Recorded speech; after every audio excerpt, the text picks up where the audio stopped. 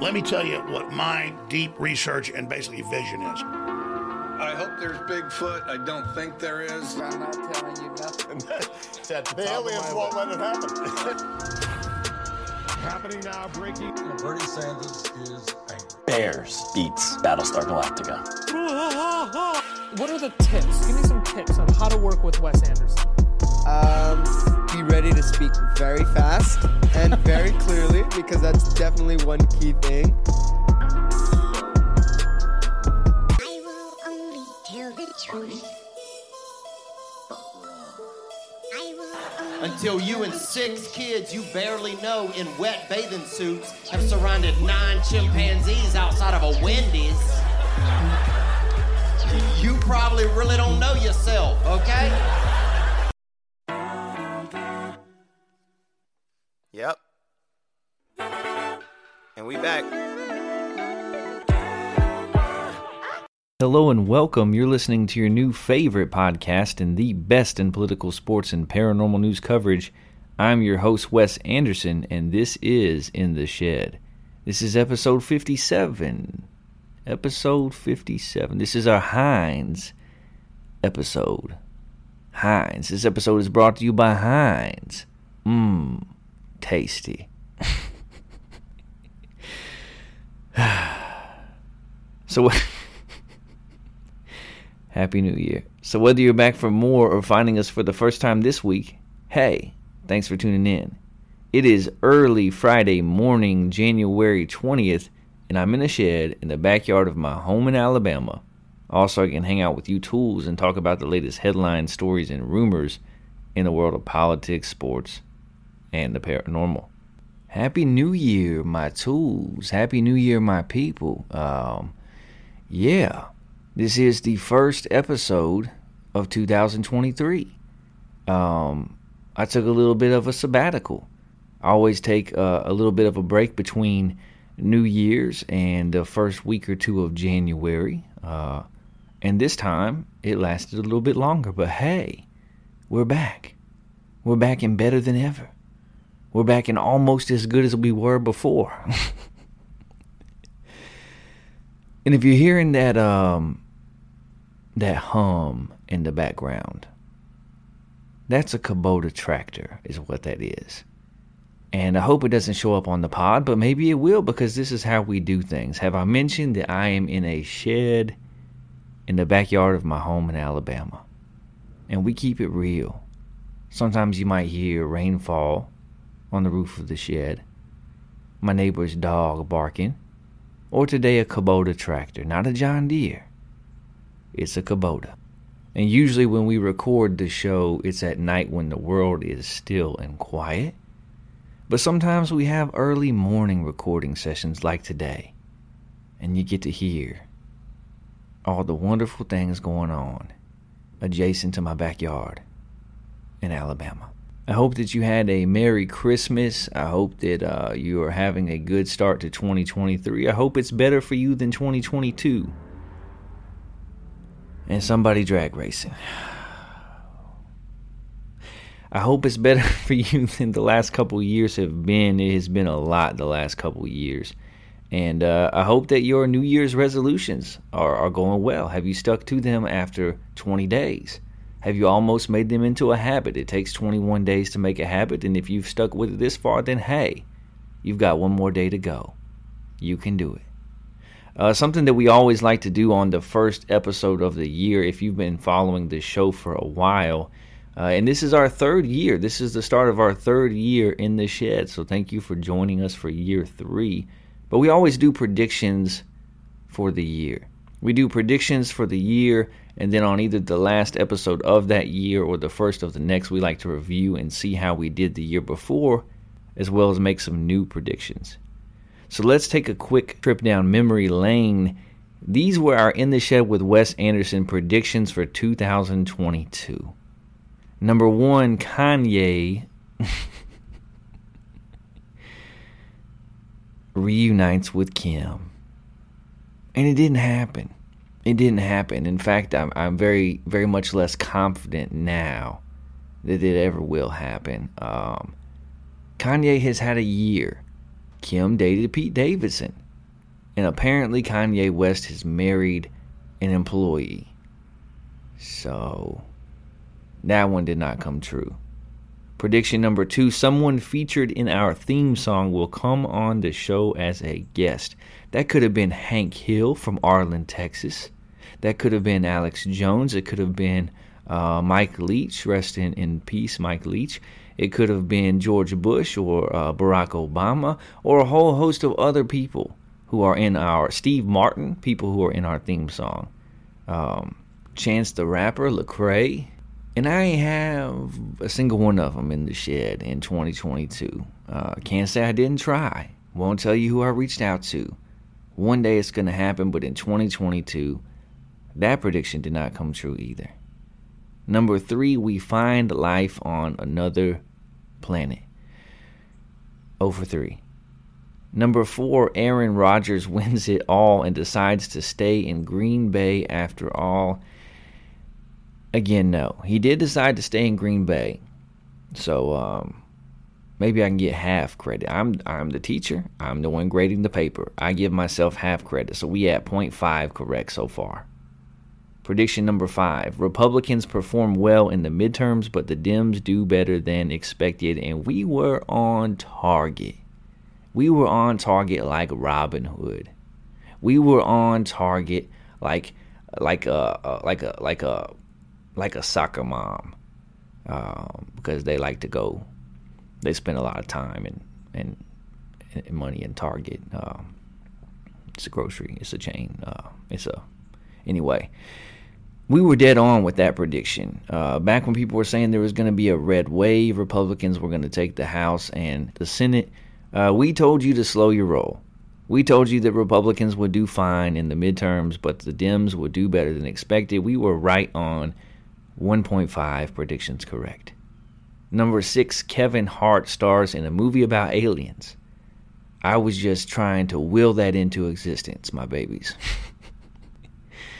I think Kevin Hart is hysterical. I don't understand the hate, and I would love to see him in a comedy involving extraterrestrials. But in 2022, that did not happen. We still at 1.5 correct. Number 7, Ted Cruz announces another run for president, and that has not happened yet.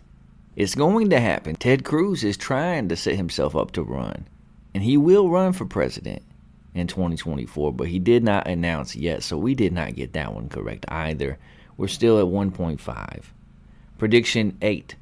The Warriors win the NBA championship, and Steph Curry finally gets his finals MVP. Ding, ding, ding. Ding, ding, ding. Ding, ding, ding. We predicted that before the Warriors looked like a title team again, with Klay Thompson still not having come back from injury. I just saw things coming together for the Warriors, and I thought that Steph Curry would play well in the finals and finally get that finals MVP that had evaded him. And it happened. We were correct. The Warriors defeated the Boston Celtics to win the NBA championship last season. Steph Curry scored 43 points in Boston Garden. He ended up winning the finals MVP. We are at 2.5 correct predictions. Prediction number 9, Joe Exotic is released from prison. No, he's still there. Carol Baskin may not be joining him, that Carol Baskin, but Joe Exotic is still in prison.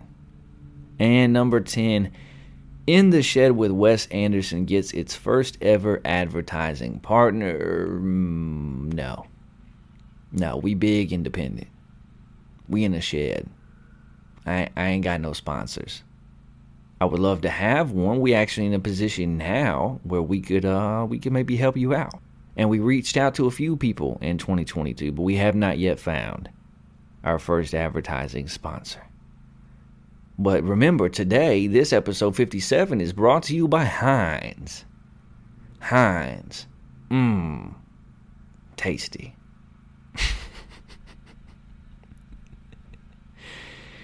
I hope I don't face litigation for that claim there. But we got 2.5 of our 2022 predictions. We got 2.5 predictions correct. And I think that's pretty remarkable. That's 25%, my babies. Quick math.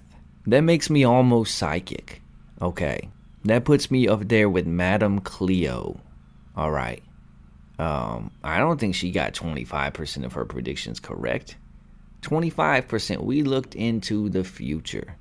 And we told you a couple things that were going to happen in 2022. And that's the second year in a row that we got 2.5 predictions correct. So how about that? We consistent. If nothing else in this shed, we are consistent. So let's take a look at our predictions for 2023. It's going to be a great year. It's going to be a big year, not just for this show and podcast, but for all of you out there listening. This is your year, okay? You're going to have a great year. It's going to be a good day. All right. You're going to have some things happen. You're going to overcome those things. You're going to reach your goals. You're going to make progress. It's all about incremental progress. Don't measure yourself against other people. Measure yourself against your own aptitude and ability. Are you performing up to the ability that you possess and using the resources that you already possess to make the most of them to reach your goals? That's what you should focus on in 2023. So here are our In the Shed with Wes Anderson predictions for 2023. Number 1, Nicolas Cage plays Nicolas Cage for a second time. That's right. I don't know if you saw the movie The Unbearable Weight of Massive Talent, but in that film, Nicolas Cage played Nicolas Cage. And I gotta say, he was very good at it. I think he played himself in a movie far better than I would play myself in a movie. I play myself on this podcast, but he played himself in a movie and it went very well. And I don't know how this will work, but I just am predicting that in 2023, Nicolas Cage will play himself in a movie again. Prediction number 2, In the Shed with Wes Anderson surpasses 10,000 downloads this year. I think we can do it. We grew a lot last year. We're over 6,000 downloads. We've done the show for 2 years, which puts us at a small average of about 3,000 downloads a year. But this is our year in 2023, okay? We're going to grow exponentially in comparison to what we did last year. We're reaching people in all 50 states and all over the world. We're going to surpass 10,000 downloads this year. I'm going ahead and I'm calling my shot like Babe Ruth. Prediction number 3, we find life on another planet. It's got to happen eventually, right? If I just predict that every year, eventually I'm going to be correct. And this is the year. 2023 is the year that we find life on another planet. Prediction number 4, the Lakers part ways with LeBron James or Anthony Davis. The Lakers are underperforming. The big three of LeBron, AD, and Russell Westbrook does not work. They have another head coach. They don't have a deep rotation. They may not make the play-in tournament, okay? Something has to give in Los Angeles, and I think that either during the season or at season's end, the Lakers will part ways with either LeBron, who may leave, or Anthony Davis, who they may trade. Prediction number 5, Donald Trump is not charged with a crime this year. I do not believe that it will happen until it happens. Prediction number 6, Elon Musk moves on from running Twitter. Elon did a Twitter poll a while back and asked if he should step down as CEO, and Twitter said yes. The Twitter user said yes. He says that when he finds a suitable CEO, he will step down. I think that he will, simply because he'll get bored with being in charge of the platform at some point. He may still be the owner, but I don't think he'll run the day-to-day operations at some point in 2023. Prediction number 7, the war in Ukraine continues. Eventually, something has to give in the war between Ukraine and Russia. It's become a war of attrition. Neither side seems willing to do the things necessary to get to a place of peace. And I hope that this prediction is wrong, but I'm predicting that the war continues on throughout the year. Prediction number 8, Alabama does not win the college football playoff this upcoming season. So Georgia has won 2 in a row. That's 2 years in a row that Alabama has not won the national championship, something that those who root for the Tide are not used to under Nick Saban during his reign. And this next year, they'll be very good like they always are, but they're replacing a quarterback. They're losing a ton of NFL talent again. Georgia is an absolute juggernaut. USC is on their way up. Ohio State and Michigan are formidable teams. The SEC is the best conference in college football. Tennessee's experiencing a resurgence. And I just don't see Alabama winning the college football playoffs this coming season. Prediction number 9, Dr. Fauci. Oh, yes. Dr. Fauci. A Dr. Fauci prediction on the show. Look at me. Dr. Fauci appears as a guest on the Joe Rogan Experience.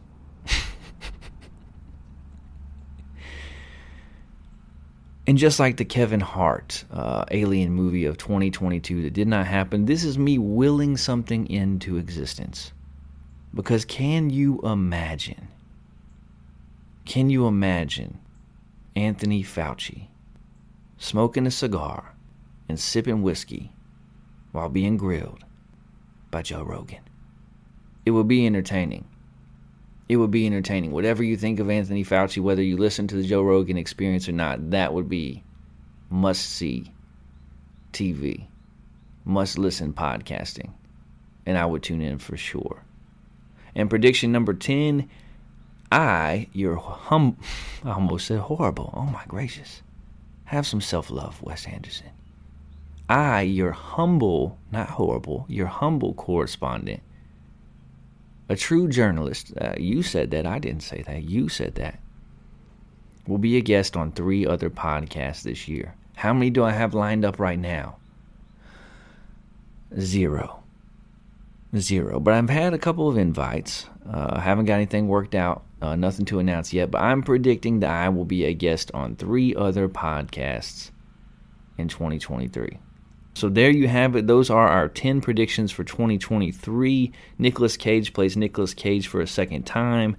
In the Shed with Wes Anderson surpasses 10,000 downloads. We find life on another planet. The Lakers part ways with LeBron James or Anthony Davis. Donald Trump is not charged with a crime. Elon Musk moves on from running Twitter. The war in Ukraine continues. Alabama does not win the college football playoffs. Dr. Fauci appears on the Joe Rogan Experience, and I am a guest on 3 other podcasts. What do you think of those predictions? What did I get right? Where am I off base? Email the show at intheshedwithwes@gmail.com. Get at us on Twitter at intheshed4. I would love to hear from you, and I would love to hear what your predictions are for 2023. What is it that you expect to happen? What do you think is going to unfold in the world of politics, sports, and the paranormal? Send me your predictions, and I will read them on the show. I will read them on the air next episode. I will get your predictions out there, my people. All right, it's enough of that. Let's get to some comments and corrections. Our humble little show is being listened to across the globe, 32 countries in total and counting now. We are, of course, being listened to all over this great country of ours in all 50 states, but we also continue to be incredibly popular in India for some reason, which now makes up just over 42% of our listening audience. Hey, we love you, India. India is almost half of our listening audience. And when it gets to 60%, I'm moving my family to India. Just don't tell my wife. No, but if you are listening and you're in India, send an email into the show. I would love to hear how you found us, what it is that you enjoy about the show. My boy Ramesh, I haven't heard from you in half of a year. Email the show and check in if you're still listening. And if you own a business in India, it might be a good time to advertise with us. It's the most affordable advertising you will ever find. And we're big in India. After the U.S. and India, our top 10 countries where we're listened to includes the UK, France, where we continue to experience steady growth, Australia, Mexico, Canada, Ireland, Singapore, and Germany round out the top 10. And I want to give a special shout out to the nation of Guatemala, where we have 11 new listeners there this week. Thanks for tuning in, Guatemala. I have been to your country, and I had a wonderful time. Got to go there, and I worked in an orphanage for a week. Volunteered in the orphanage and malnutrition center, did a little tourism. Did some shopping at a local mart, saw a village, met some people. It was phenomenal. One of the most incredible and eye-opening experiences of my life. Thank you for listening to the show, Guatemala. We're currently averaging more listeners per episode than ever before, which is still true even though we haven't done a show in almost a month. And that's thanks to you, our listeners. And we're about to surpass 7,000 followers on Twitter. You can follow us there at In The Shed 4. We've already surpassed 6,000 downloads. We ended 2022 by hitting a modest but exciting milestone for us, and we're starting 2023 checking in at around 6,200 total downloads of the show. Not a big deal to most, but we're growing this thing slowly but steadily. As our profile and audience continue to grow, I'm excited to bring you even more unique content that you can't find anywhere else. We bring you the news that matters in a different way. We're truly an independent news show. We got more conversations that matter coming your way this year. I'll be doing several guest spots on other shows in the near future, at least 3. And we've got a Patreon that hopefully will be launched by the time this episode airs. No episode of the show will ever be hidden behind a paywall. That's just not how we do things here, but it will be an affordable way to connect with the show between episodes and help offset production costs. And we've got some paranormal themed t-shirts that we'll be listing for sale as well. Mothman, UFO, Bigfoot, DB Cooper, and JFK themed t-shirts. Keep up with our Twitter page to order those. They're comfortable, they feature fun designs, and are an excellent way to support the show. We've got a great show for you today, but first let's get to some listener emails. Our first email comes from Sean from Brooklyn, New York, who writes, "Are you keeping up with the news? What say you about President Biden's mishandling of classified documents?" Hey, Sean, thank you for writing into the show. Of course I'm keeping up with the news, Sean. I am a journalist. And mostly I'm just staying tuned to see what happens with this story and what developments there are. We don't really have all of the information. We don't really know how much is out there, what information it contained. I don't think this is what most Republicans have been claiming it is. Trying to draw a direct line from the way that Donald Trump was talked about when hundreds of classified documents were found at Mar-a-Lago. It doesn't seem to be the exact same situation. However, this is also not what the Democrats are claiming, that you can just write this off and it was just a couple of pieces of paper and it's not a big deal, because it was a very big deal when the shoe was on the other foot.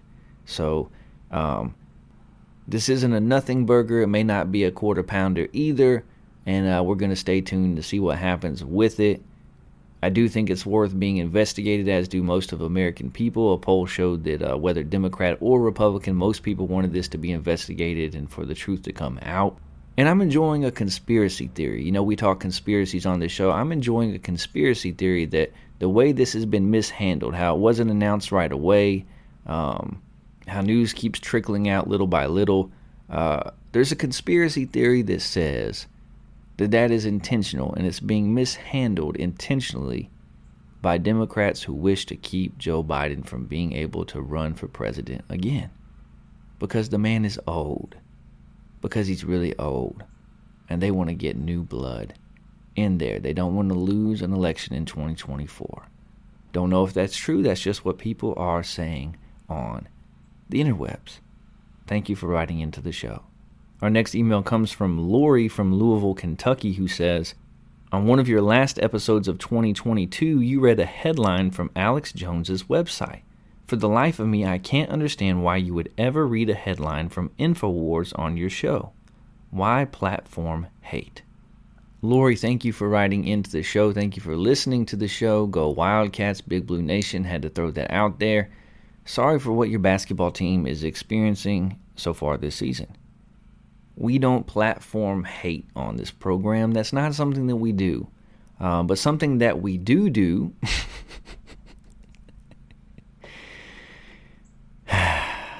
something that we, how do you say that though?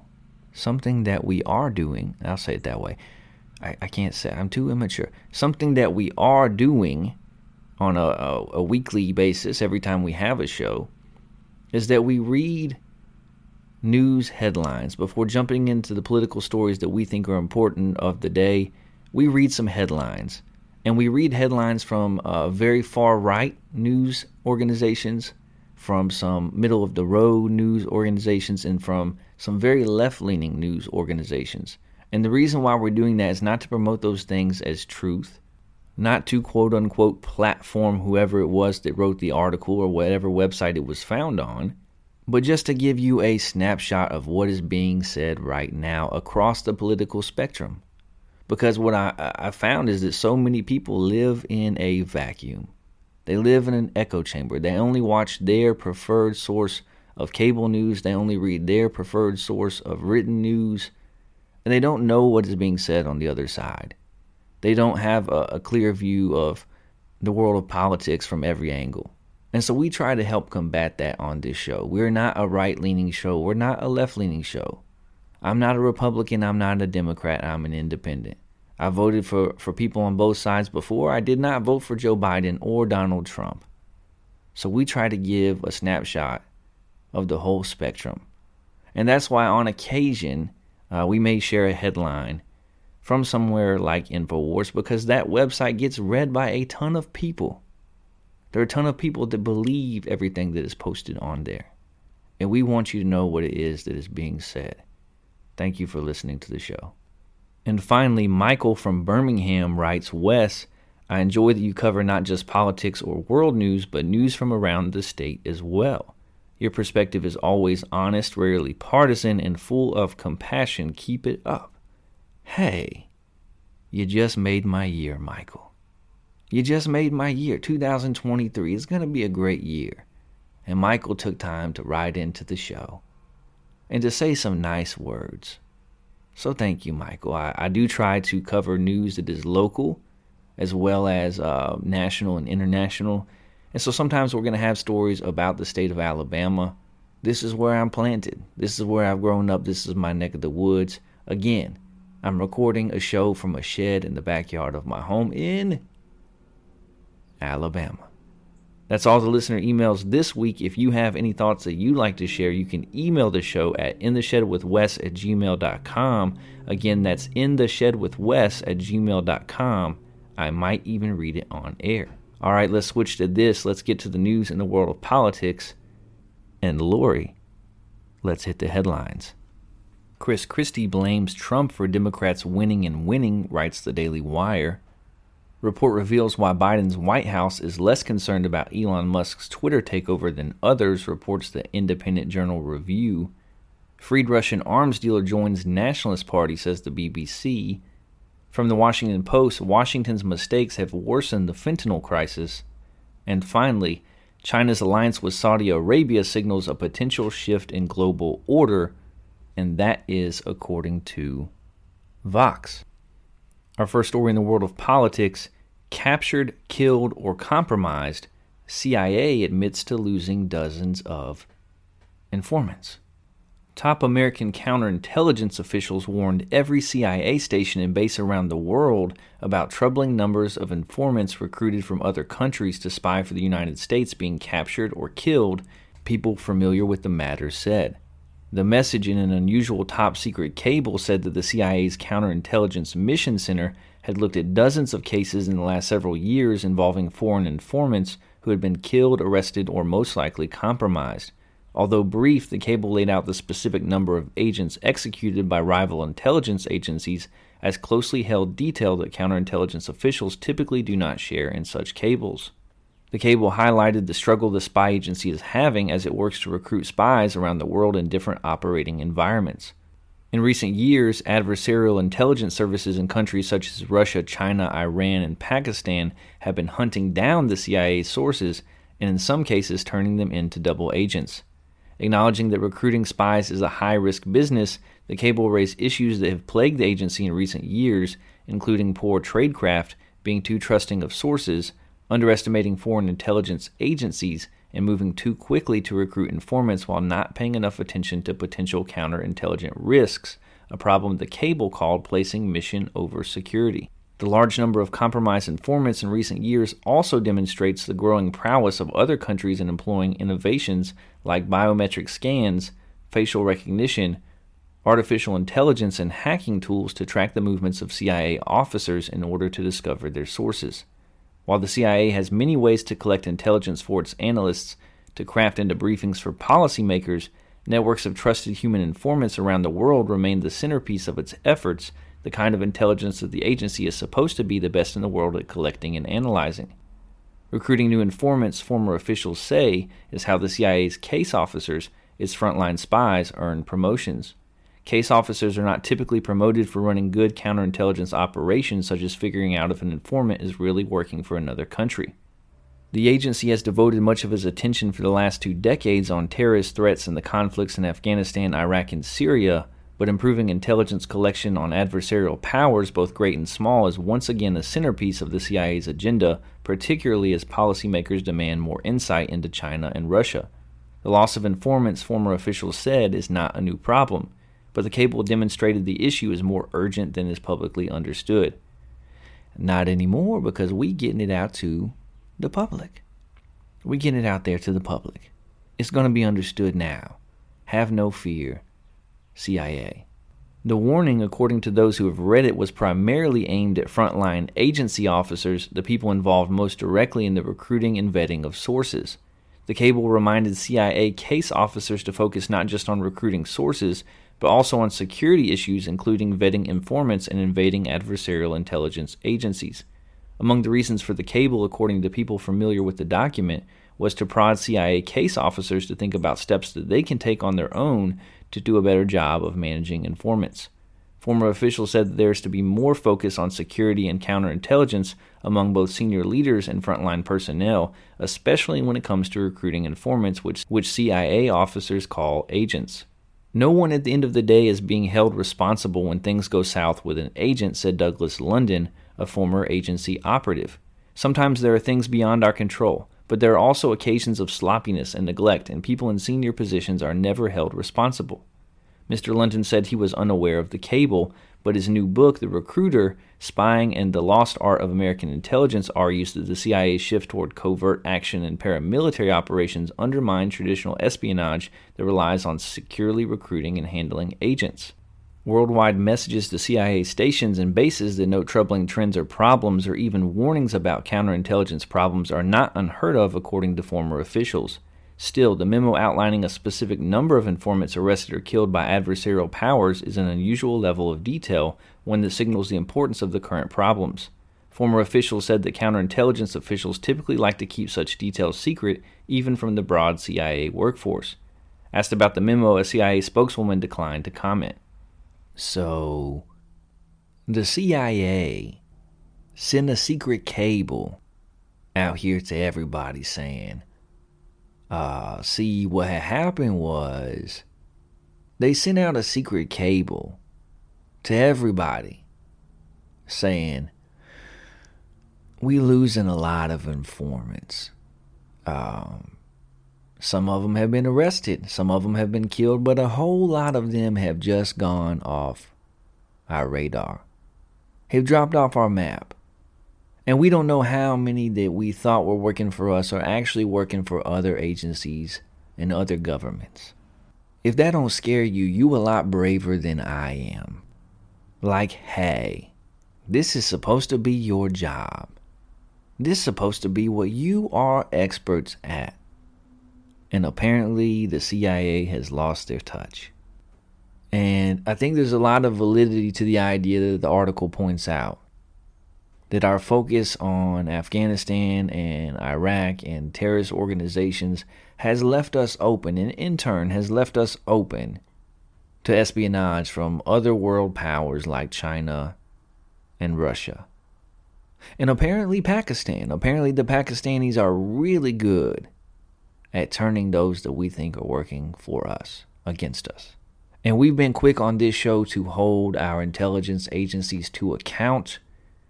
You don't see very much reporting on intelligence agencies on cable news. I wonder why that is. Or in printed news. But here on In the Shed with Wes Anderson, you know that we keep it a buck with you. We keep it a stack. We let you know what's going on in the world. And apparently one thing that is going on is that the CIA is out here just misplacing sources, just misplacing spies, just losing track of people that they're paid to keep track of. And apparently that's one job that you can fail at and still face no accountability. I'm not saying, I'm just saying. Our second story in the world of politics, for first time in 233 years, a Native American, Native Alaskan, and Native Hawaiian are all in the U.S. House. Last month, Mary Peltola made history when she became the first Native Alaskan and woman elected to the U.S. House of Representatives for the last frontier state.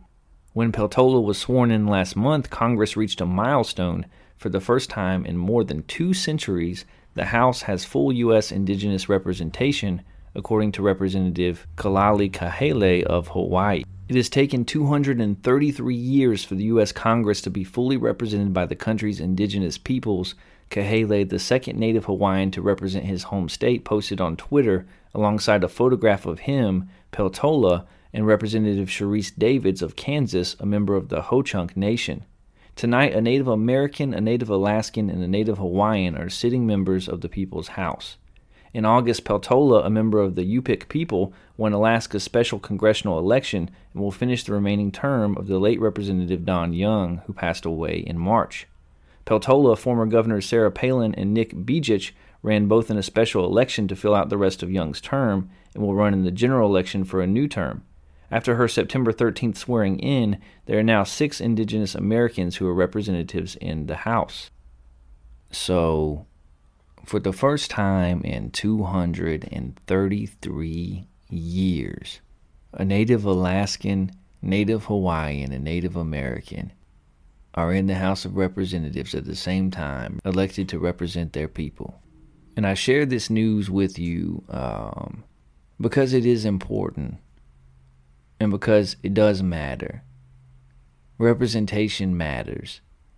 And I don't share this with you in some celebration of box checking. I don't think that people should be in positions simply because of their race, because of this, because of that. This is not what's happening on this show. We don't do that. But how the American government is supposed to work at its best is that it's supposed to be a government for the people, of the people, and by the people. And unfortunately, in a lot of our history, it has not worked out that way for everybody. It has not worked out that way for people who were native to the land before us. It has not worked out that way for people who have different pigmentation in their skin, for people who come from different socioeconomic backgrounds. So in 2023, for this to happen for the first time in 233 years, for these folks not just to be in positions of influence, but to be elected by their peers, and to be in positions that they have each earned to represent their homes and the people who live there, their towns and their counties and their area in addition to their ancestors. It's something worth celebrating. Regardless if they share the same politics as you or if they come from the other side of the aisle, it's something worth celebrating. And it's pretty cool. And it shouldn't have taken 233 years, but here we are. And we can celebrate the progress that we've made while still looking for more progress to come. Because if our country is to operate how it should, if our government is to be what it is at its best, it has to be of, by, and for all people. All people. And if nothing else, this is at least a step in the right direction. And make no mistake, each of these people earned their position. They weren't appointed because of their ethnicity or their race or their background. They won elections. They earned their position. And here on In the Shed with Wes Anderson, we congratulate each of them. We celebrate the accomplishment. We look forward to a day where our nation and our government lives up to all the things that we can be at our best. And that's real. Our third story in the world of politics, Twitter files. Founder Jack Dorsey urges Musk to release everything without filter.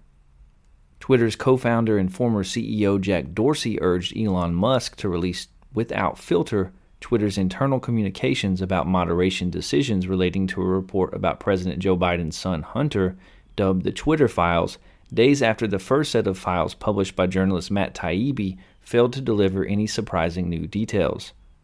Over the past week, Musk had been hyping the release of internal Twitter communications, which he's named the Twitter Files, claiming that they will disclose the platform's previous efforts to suppress free speech, especially from conservative voices. In his first public reaction to the release, Dorsey tweeted Musk Wednesday saying if his goal was to establish transparency and truth, why not just release everything without filter and let people judge for themselves? Dorsey then urged Musk to make everything public now, including all of Twitter's discussions around current and future actions on content moderation. Prior to the remark, the Twitter co-founder had remained silent about Musk's claims that the social media platform had unfairly suppressed free speech by censoring an October 2020 New York Post story about then Democratic presidential candidate Joe Biden's alleged ties with a Ukrainian energy firm which made payments to his son Hunter. While the first set of files published Friday by journalist Matt Taibbi failed to provide any shocking details, it also failed to retract Dorsey and Representative Ro Khanna's personal email IDs. The first set of Twitter files were released after Musk shared Twitter's internal communications with Taibbi. The documents demonstrated that Twitter officials debated whether or not to suppress the New York Post story, the reporting of which was based on data recovered from Hunter Biden's personal laptop. A decision was eventually made to ban the story from the platform over concerns that it may have been in violation of Twitter's policy on the publishing of hacked materials. This ban was reversed within days, and Dorsey admitted it was a mistake. Taibbi said he found no evidence that he's seen of any government involvement in the laptop story, dismissing a popular Republican conspiracy that the FBI was involved in the decision. The report also mentioned that both the Trump White House and Biden's campaign requested Twitter to take down certain content. In one of his tweets, Taibbi mentioned that Twitter had deleted 5 tweets following a request from the Biden team, but failed to note that the tweets in question were nude photos of Hunter Biden, which were shared without his consent. Conservatives appeared to latch onto this tweet by claiming it was an example of government censorship, even though the Trump administration was in power at the time. Musk himself tweeted without evidence that Twitter had acted under orders from the government to suppress free speech with no judicial review. So, you may be wondering, why are you sharing this story now? This is old news. There has been several variations of these Twitter files. They have been released by Matt Taibbi and a host of other journalists. Why are you covering this story now and in this way? And the answer is because it's something that matters. But I think what's very interesting about this whole escapade with Twitter and Elon Musk and Jack Dorsey and the Biden campaign and the Trump presidency and social media and free speech and Republican and Democrat, the thing that's very interesting to me about it all is the tug of war on these ubiquitous social media platforms and those who are in charge of running them between what constitutes as free speech and content moderation and what bleeds over into censorship. And this is something that Jack Dorsey said at the very beginning of this whole thing. When Elon Musk had just given one set of information to Matt Taibbi to release, Jack Dorsey comes out and says, just release it all. Just release it all. The whole point is to give information so that the public can see what's going on behind the scenes. Just release it all. And I don't know that he feels that way anymore. And so much has happened with this story. There's news articles that trickle out every day about Elon Musk's control of Twitter and his running of the platform and how he's running it into the ground, and about how they no longer get bagels there and he's sleeping in the office and is being investigated for having bedrooms there when you're not supposed to do that, and all kinds of other things. All kinds of crazy stories. The first set of stuff that Matt Taibbi was given to produce, the first set of Twitter files, it later came out that that information had first been vetted and possibly even edited by a lawyer associated with Twitter who also had ties to intelligence. It became apparent that there was absolute censoring of the Hunter Biden laptop story that was put out by the New York Post, even with Twitter officials wrestling with a way to do that under their rules and understanding that they were kind of on the line. There were suggestions by both the Trump administration and the Biden campaign to censor certain stories or posts, some that even came from people with very little following. And it has come out that higher-ups in content moderation at Twitter were having regular meetings with intelligence agency officials. There's a lot to unpack here. Is it a huge left-wing conspiracy? Is it governmental overreach? Is it that the intelligence agencies and social media platforms are a lot more connected than we realize? Yes, they are. Or is it all just a giant behemoth of a social media platform wrestling to walk that line of allowing people to have free speech on their platform while also as a private entity trying to moderate content? Jack Dorsey says, hey, just release everything. I'm not sure he feels that way anymore. Outside of intelligence agencies, I'm not sure that this was really a governmental edict to thwart free speech that goes against positions being held by elected officials. I'm not sure that this is the giant conspiracy that those on the far right think that it is. But even so, it's certainly problematic.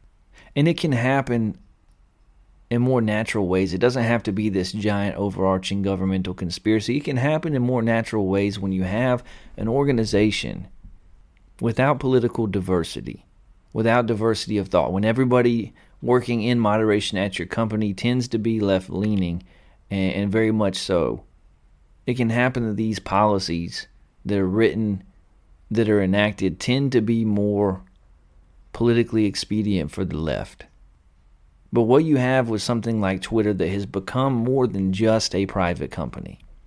I hear people all the time say they're a private company, they can do what they want. At least they said that before Elon took over. They're a private company, they can do what they want. It's bigger than that. Because Facebook and Twitter are more than just private companies now. They really are like the town square of the internet.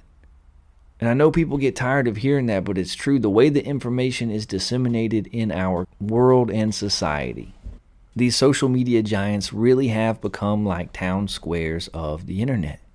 And so we have to be very careful when we're talking about content moderation versus free speech. We have to walk that line without censorship. We have to allow people to share what they think, to share news articles, even if it's ones that we disagree with, and to make political statements. Not statements that incite violence, not racial slurs, but speech from all political viewpoints. And we've said on the show a million times that the best way to combat poor speech is with better speech. The best critique of the poor is the practice of the better. Okay. It's not limiting speech. It's not hiding articles that go against the popular narrative, or not allowing people to say things that you may believe not to be true. And this is something that our society, our nation is going to have to figure out, because social media does have an influence on everyday life. We are stuck in the algorithm. So many of us are stuck in the algorithm. That's part of why I have taken a break for the last month, to withdraw from social media, to take a break, to get off of the platforms, to go outside, to sit around a fire, to be with my children. Our life is managed by an algorithm so much of the time.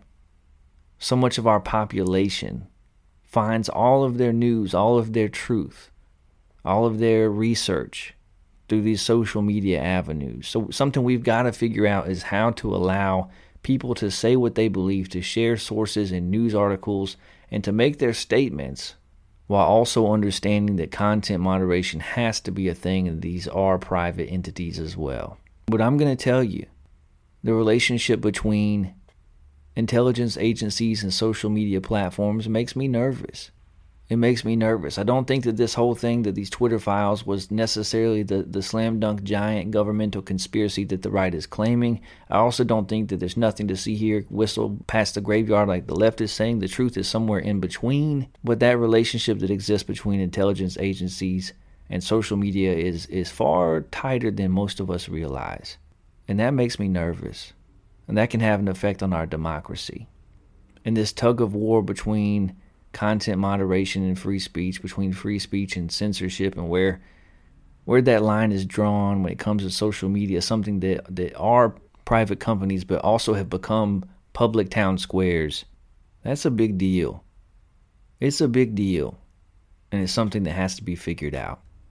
Our last story in the world of politics this week, a man in China was hospitalized after he ate a whole live crab to take revenge for my daughter after it pinched her.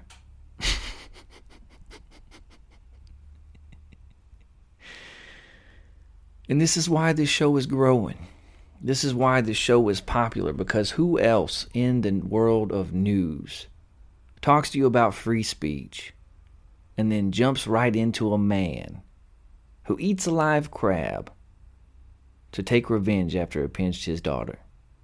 Only in my shed. Only on this show. 2023 is our year.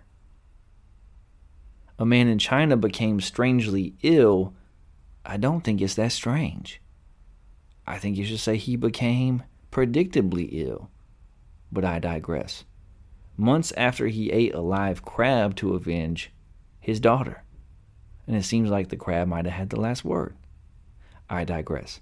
The man, identified as 39-year-old Lu, was recently seen by doctors at a hospital in Hangzhou for severe back pain about 2 months after he swallowed the crustacean, according to the South China Morning Post. I asked him, "Why did you eat a live crab?" And he said, "I wanted to take revenge for my daughter," Dr. Cao Quan said, per the Morning Post. He said, "When we were by a stream, my daughter was pinched by a small crab, so I got angry, and I put it into my mouth for revenge."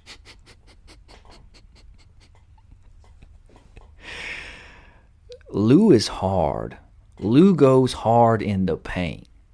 This is a family man, Mr. Lu.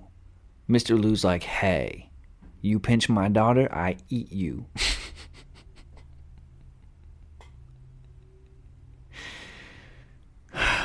Father of the Year, Mr. Lu. Cao said that Lu only admitted to eating the crab after his wife mentioned the incident to doctors who were puzzled by pathology changes in his chest, abdomen, liver, and digestive system, per the Morning Post. Good grief. We repeatedly asked him if he had ever eaten game or anything unusual, anything that could cause allergies. He said no to all, Cao said, noting that Lu later admitted to doctors that he had eaten something special.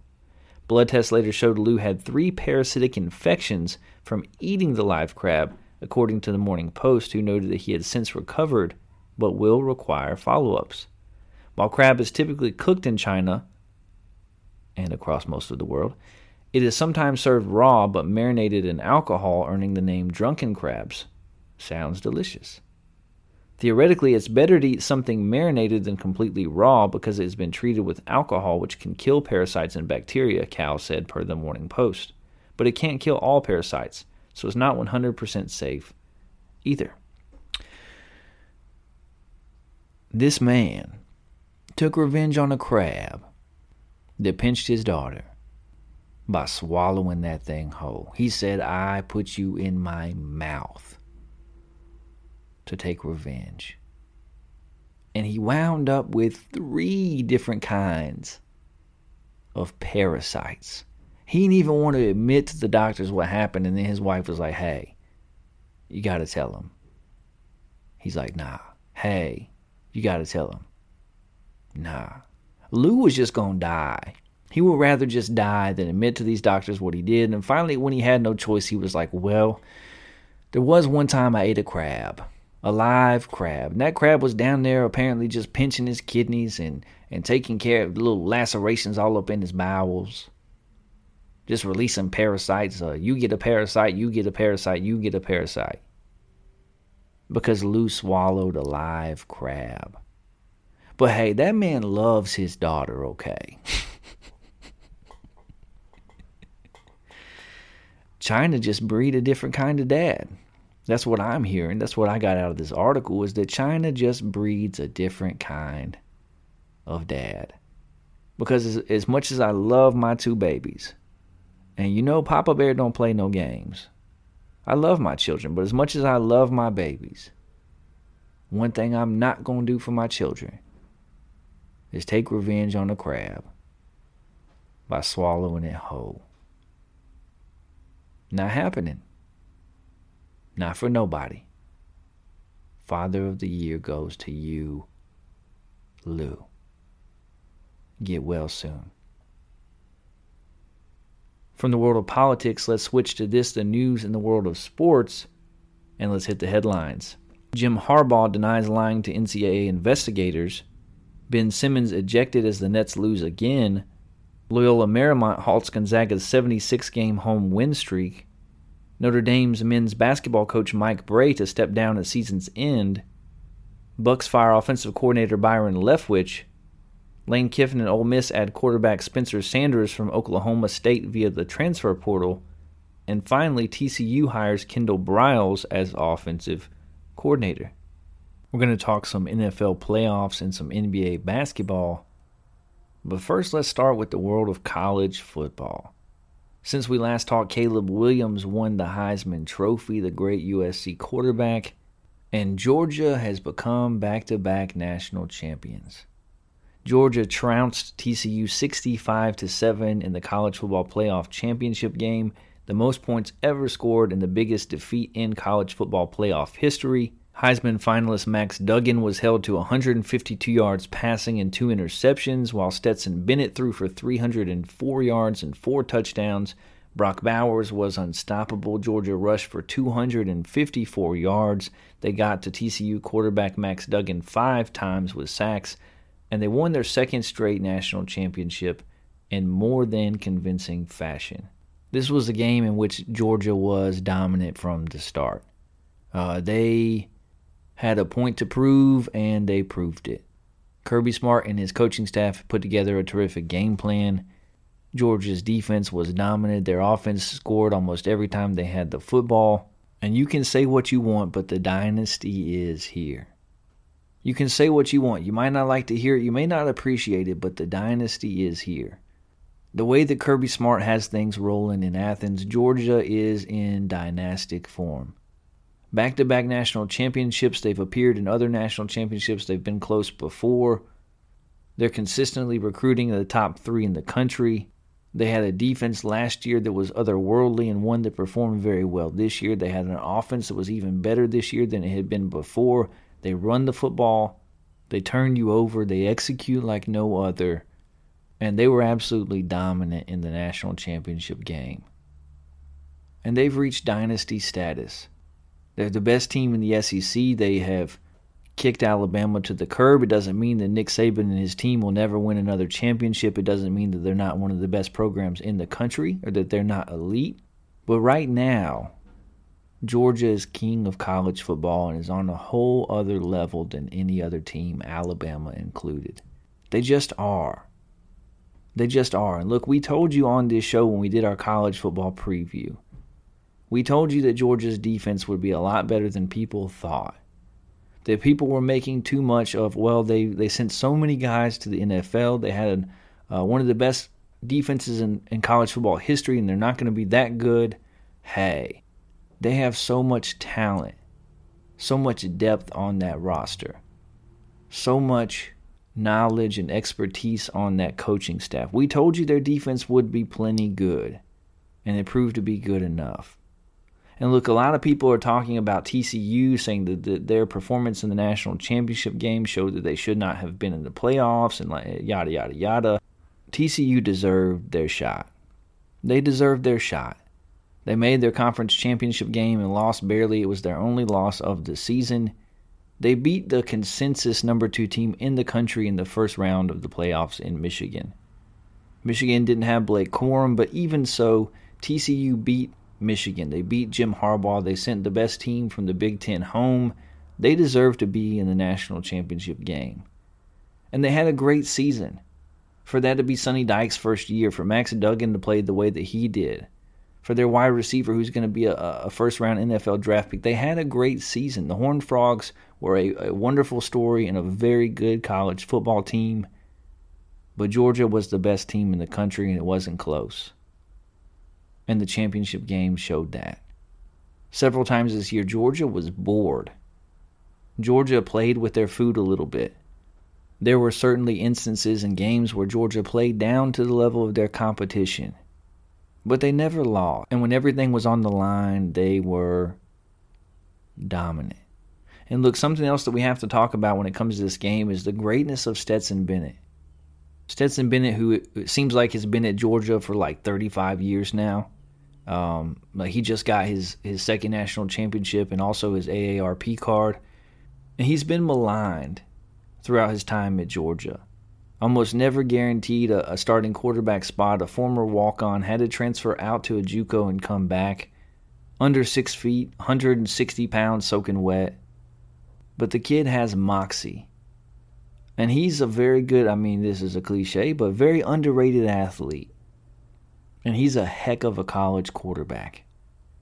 2 national championships, back-to-back, defeated C.J. Stroud and Max Duggan, 2 quarterbacks that almost everybody would have said a year and a half ago were better quarterbacks than Stetson Bennett.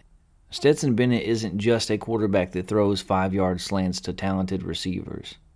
Look at the throws he made in this game. 304 yards, 4 touchdowns. Stetson Bennett is an excellent college quarterback who deserves all the credit that he's getting and more, and will probably be drafted by Bill Belichick.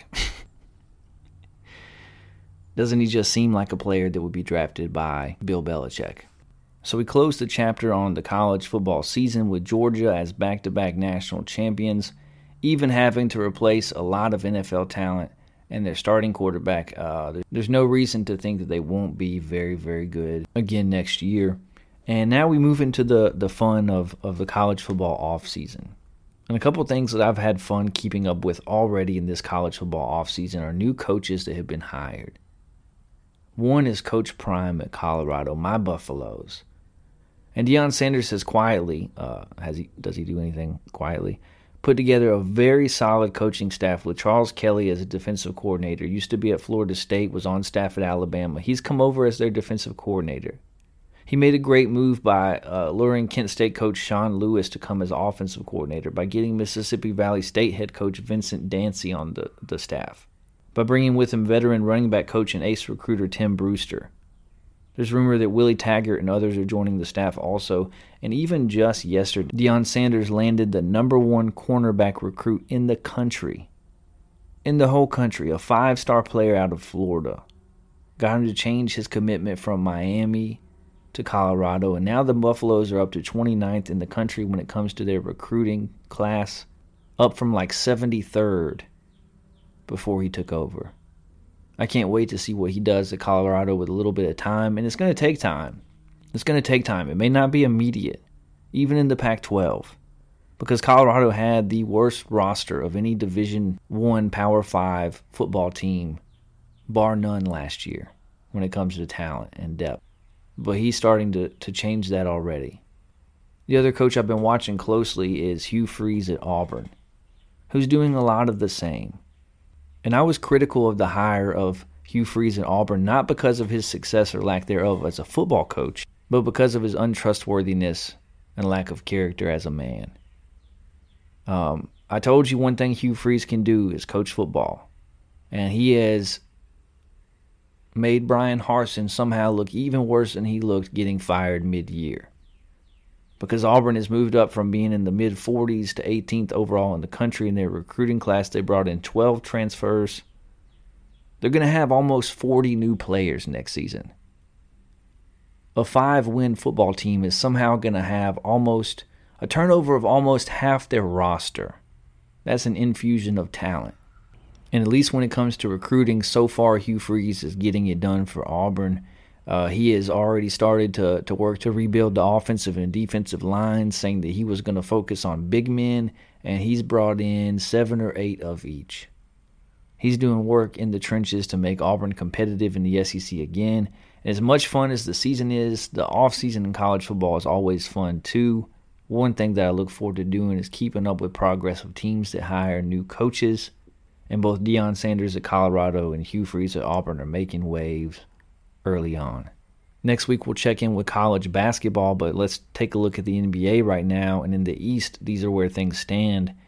The Celtics are number 1, followed by the Bucks, the 76ers, the Nets, the Cavaliers, the Heat, the New York Knicks, and the Atlanta Hawks at 8th. And in the Western Conference, the standings are this. The Nuggets are first overall, followed by the Grizzlies, the Kings, the Pelicans, the Mavericks, the Jazz, the Timberwolves, and the Clippers. The top 5 scorers in the league right now are Luka Doncic, averaging 33.7 points a game, Joel Embiid at 33.6, Jason Tatum at 31.2, Giannis at 31 points, and Shai Gilgeous-Alexander at 30.5 points overall. And quickly, I want to highlight a couple things that I've been noticing as we creep up on the halfway point in the NBA season.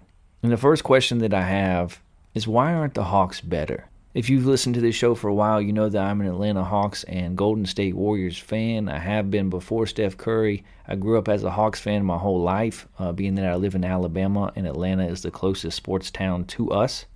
But I've also been a Warriors fan ever since they were, year in and year out, one of the worst teams in the Western Conference. I always root for the underdog. And of course, my fandom of them has only grown since they drafted Steph Curry, who is my favorite player in the league. So when it comes to Atlanta, one of my 2 favorite teams, I just wonder, why aren't they better? The Hawks have Trae Young averaging 27 and 10. In the offseason, they traded for DeJounte Murray. They have a defense that's anchored by Clint Capella, who is more than capable. They have a veteran head coach in Nate McMillan. They have John Collins. They have Bogey coming off the bench as a scorer. They have young rotation players like DeAndre Hunter and Okongwu and AJ Griffin who have a lot of upside. They should be better than 8th in the East, 1 game above 500. Wasn't it just 2 seasons ago that Atlanta looked like it was taking the next step and made the Eastern Conference Finals? Their GM Travis Schlenk has stepped down earlier in this season. There's been miscommunication and beef between Trae Young and Nate McMillan. What seems to be a generational divide there between Nate McMillan, who's more old school, and Trae Young, who's still trying to find his footing as a leader and as a franchise player. The Hawks should be no worse than 4th or 5th in the Eastern Conference. They have enough shooting, they have enough talent, they have enough depth. The addition of DeJounte Murray was supposed to provide Trae Young with a second scorer and helped it with team defense. But they continue to be a terrible defensive team, something that usually is a highlight of Nate McMillan coach teams. They continue to struggle on defense. They continue to struggle with consistency. They don't seem to be on the same page. And they've had injuries, but what team doesn't halfway through the year? Why aren't the Hawks better? And then the Warriors. My question with the Warriors at this point in the season is, can they turn it around? Can Golden State turn it around? They currently sit at 9th in the Western Conference. They have a losing record halfway through the season as defending NBA champions. And there's a lot to be determined, a lot to be decided. They've got a lot of complicated situations out in Golden State by the Bay. Bob Myers still has no new contract. The Warriors may be unable or unwilling to pay Draymond Green when he wants to be paid in the offseason. The James Wiseman experience hasn't panned out so far. Jonathan Kuminga is an athletic freak, but he's too inconsistent to stay on the court and is a part of the rotation. Patrick Baldwin just isn't ready yet. Klay Thompson is rounding into form, and Steph Curry and Andrew Wiggins are back from injury, but the truth is the Warriors are undersized, and they have no bench. They just have no bench. As it turns out, guys like Juan Toscano-Anderson and Damian Lee and Bjelica meant a whole lot more to a championship team than I think most people realized. Because even if they weren't eating up big minutes, those guys knew how to play as a part of the system. Otto Porter knew how to play as a part of the system. Damian Lee knew how to play as a part of the system. And James Wiseman doesn't. And Kevon Looney is a good player. He's a part of that core. He plays very well in their system, but he's an undersized center, and you don't have anybody to back him up. And the only move the Warriors have is to play small ball when they change things up, to put Draymond at the 5. And that doesn't work against every squad. That doesn't always create matchups in your favor. So what can Steve Kerr do? What trades can the team make? Last night the Warriors lost in Boston in a rematch of the NBA Finals, and they outplayed the Celtics the entire game. They built up a lead up to 11 or 13 points, and then to start the fourth quarter, Steph Curry took his rest. The Warriors had to play 4 out of 5 starters because they just don't have a deep rotation. And they began to turn the ball over. They had defensive breakdowns. They allowed the Celtics to come back take it into overtime, and then the Celtics outplayed them in the extra period and won the game. It's a microcosm of how their season has been so far, and it's the reason why they have a losing record. Don't get me wrong, the Warriors are plenty capable of making the playoffs, of making a run and getting in as the 6th or 7th or 8th seed into the playoffs. And as long as they make the tournament, they have the talent that anything can happen. But they have a lot of questions that have to be asked first, and they're running out of time. So I asked a couple questions when it comes to the NBA and where we are right now. Why aren't the Hawks better? Can the Warriors turn it around? I also have a statement that I would like to make, and that's Mark Cuban, shut up. Mark Cuban, shut up. And look, I tend to like Mark Cuban. I like Shark Tank. I'm a fan of the show. I like what he's done in the business world and what he's built for himself. I tend to root for the Mavericks. I was a Dirk Nowitzki fan, a Steve Nash fan. The fact that he took a team that was terrible and made them into a 50-win team every year was a cool thing to watch. But I don't know if you saw the graffiti art mural that went up in Dallas last week and Mark Cuban's reaction to it. It was a painting of Luka Doncic with the thought bubble and the words that said, "Send me help." Or maybe he was holding up a sign, I think, that said, "Send help." And Mark Cuban's response to that was that it was disrespectful to the other players. Hey, Mark, shut up. What are you talking about? You got to where you were as a billionaire, as an owner of an NBA team because you didn't make excuses. And because you had to listen to and hear and say some hard truths. So here's the truth. Luka Doncic needs help. You're telling me that Reggie Bullock, Spencer Dinwiddie, and Tim Hardaway Jr. are the best that you can do? The best that you can provide for a generational talent? That those are supposed to be the running mates that take him to the NBA Finals and help him win a championship? Give me a break. Now, some of it is Dallas's inability to lure big-time free agents. We've seen this for the last several years. Ever since Dirk Nowitzki has retired, they've swung and they've missed a number of times. And some of it may be Luka's playing style. Because he's a phenomenal passer, but he tends to be ball-centric. He tends to be somebody that holds the ball for a long time, most possessions of the game, doesn't move well without the ball. A little reminiscent of James Harden, and that's a style that can be hard for other players to adapt to, and that honestly some players don't want to play with. So while there might be several reasons and many factors for why the Mavericks don't have the help around Luka that they should, and that fans want to see and that they need in order to win a championship, whether it's the market size of Dallas, whether it's with the money that they have available, whether it's the conference, the location, the playing style of Luka, all of these things, Mark Cuban's response to this mural is just silly. It's just silly. Have some thicker skin, Mark, and let people speak truth to your power. Luka needs help, and that's all there is to it. The mural is right, and deep down, Mark probably knows that. Moving from the world of professional basketball, we go to the world of professional football, where the NFL playoffs are in full swing. In the wild card round, this is how things shook out in the NFC. 49ers defeated the Seahawks 41-23, with Brock Purdy throwing for 332 yards and 3 scores. And the Giants defeated the Vikings 31-24. And the Dallas Cowboys sent Tom Brady to the ice bath, defeating the Buccaneers 31-14. In the AFC, the Jaguars came back from 27 points down to shock the Chargers 31-30. The Bills beat the Tua-less Dolphins 34-31, and the Bengals held on against the Ravens, who were without Lamar Jackson, to win by a score of 24-17. In the divisional round, the Eagles will take on the Giants, and the Cowboys will travel to San Francisco to play the 49ers in the NFC. And then in the AFC, Trevor Lawrence and the Jaguars will visit the Chiefs, and the Bengals will play the Bills. And here is how I see things shaking out.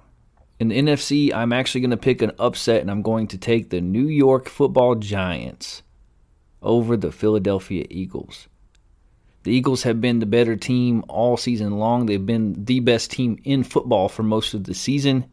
Their defense is good and they have weapons. But Jalen Hurts has missed a lot of football as of late. And the Giants are hungry and they're hot.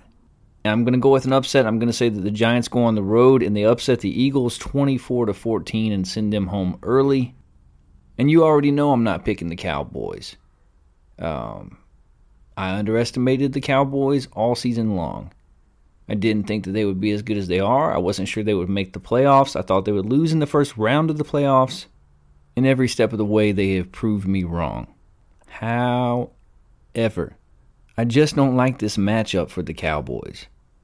Before playing the Buccaneers, Dak Prescott had thrown an interception in like 7 consecutive games. Brock Purdy is playing terrifically.